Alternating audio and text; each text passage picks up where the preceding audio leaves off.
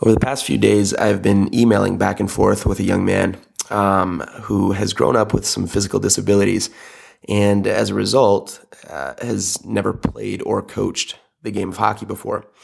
However, he's been going through, some of the content material on our website, and has decided that he wants to coach, and is going to be getting his level 1 here in July or August. So we've been kind of going back and forth, and he's had some questions I've tried to answer. And it's kind of gotten to a point where I think that some of this information would probably be beneficial for other coaches out there as well. So the main question is what's a good way to get started? Originally, he asked if it would be possible that I could somehow mentor him. And it's not that I'm not willing to be a mentor, but there's a few considerations. I've got, time is a big one for me. I've got limited time. And the other part of it is he's from Illinois. So being able to mentor somebody, there's only so much you can do over the phone or over video. Really what I suggested would be a good way to do it is to have a good local mentor, a coach. Maybe he could be assistant coach to, and just be watching the ins and outs of practice design, skill development, and all that stuff. So in his most recent question to me or email to me, he asked the question. He started talking about his university having an ACHA team, and that coach has been pretty cool and pretty nice, and that could be a possibility, but maybe not, because it is kind of far from his place, from where he lives. But then he asked the question, what would be a good way? Like, what would be the best way of getting on? If I have any recommendations on how to get on, as an assistant coach with no experience. And so I'm looking at this going, okay, you know what? I think there's a few things that we could do that would be helpful here. First of all, if you've never played the game or coached the game and you're going to be getting your level 1, you're probably not, college probably isn't the best place for you to start. And I'm not saying that in a rude way by any means. I'm saying, you're going to be at the college level, there are skills and concepts that the players already know that you're not going to be learning, because they're basic stuff that the coach won't be teaching. So honestly, I think your best chances and I think your best experience will be to really start at the basic level. I've mentioned this before, but my dad never played the game. My dad grew up in Alberta, but his family didn't have a lot of money. They couldn't afford to keep him in hockey. So his main sports were school-funded sports. He played football very seriously, went to college playing football, but he also played, basketball. He lettered in 6 sports in high school. So he was a good athlete, a great athlete, understands sports, but hockey wasn't one of the sports that he grew up playing. So when I started playing is when he started coaching. So basically we started together. I was 5 years old and he was assistant coach the first 2 years. Actually, it doesn't matter. I think he was the assistant coach the first 3 years of my playing career, if you can call a career at age 6. But anyways, so he was the assistant coach for the first few years, getting some decent mentoring. And then eventually he felt confident enough to become the head coach and did very well with it. Well, how is it possible? Well, it's because, he would take me to the rink. We had decent coaches. At 5 or 6 years old, these aren't going to be college caliber coaches usually.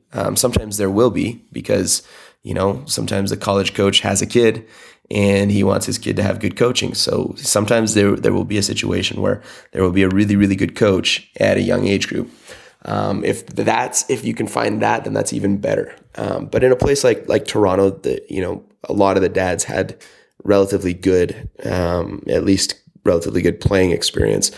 And oftentimes that translated into pretty good coaching know-how. So he was able to get on, with a few pretty decent mentors at the beginning, and then the organization that we landed in was, at the time, was called Wexford Raiders, and some of these names might ring familiar for you, but at the time, Stan Butler was the coach of the junior A team. So Wexford had age groups that ranged all the way from 9 years old all the way up to juniors.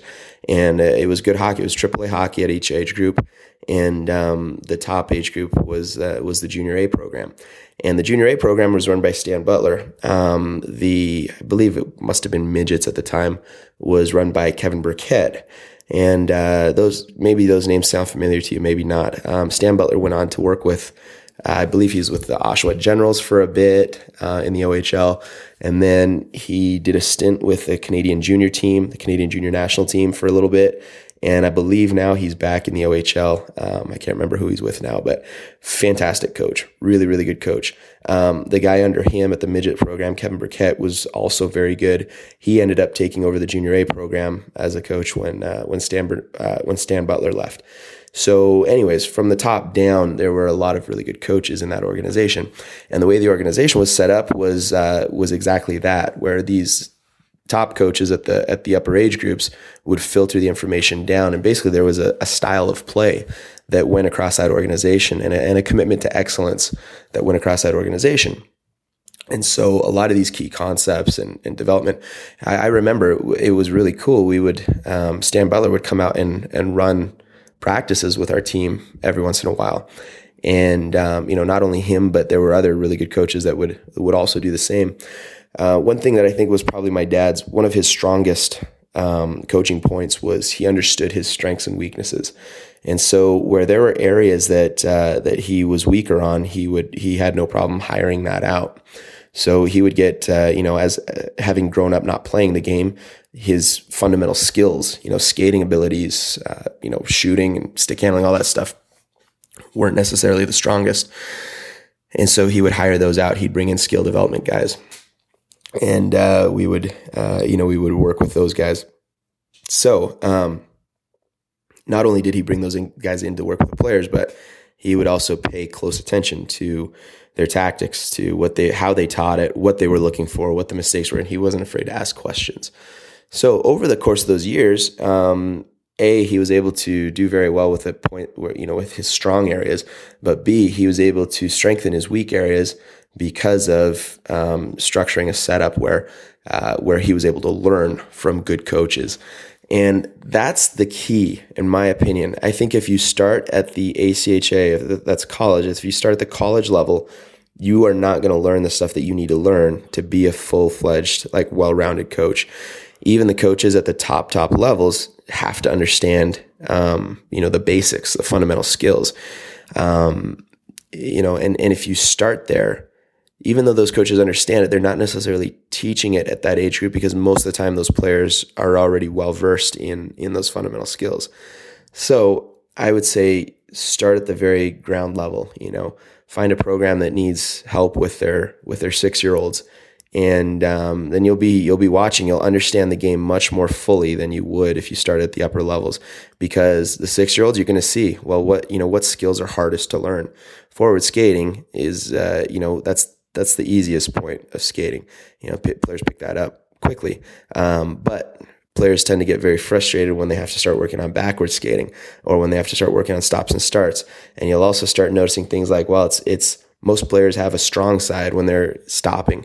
It's usually players have one side that's better than the other when they're stopping. Same thing with turning. What are the key points on turning?